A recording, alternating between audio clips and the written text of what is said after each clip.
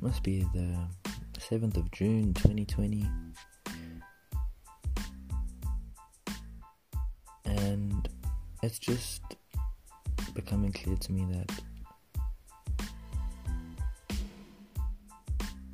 I'm making sacrifices for certain things, and I can see how I am different.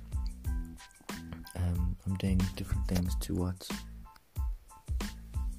most people my age and my friends are doing, and it's going to be a continuous journey for a long time, and it's lonely. It's lonely in a way,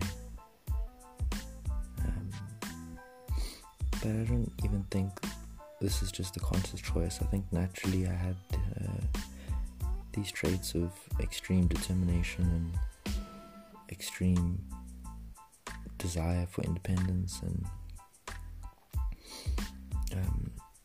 I'm okay being alone.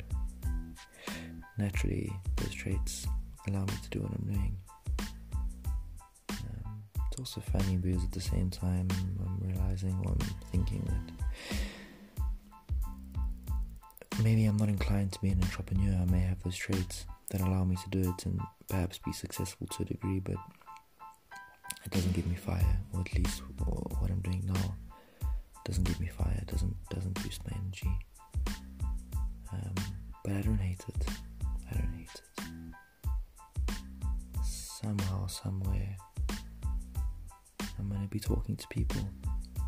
I'm going to be talking to people and helping them believe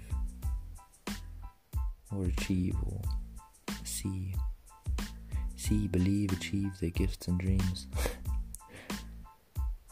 Yeah. But life, very simply, you get what you are, not what you want. And this is proof. This is proof that I am consciously making choices and sacrifices.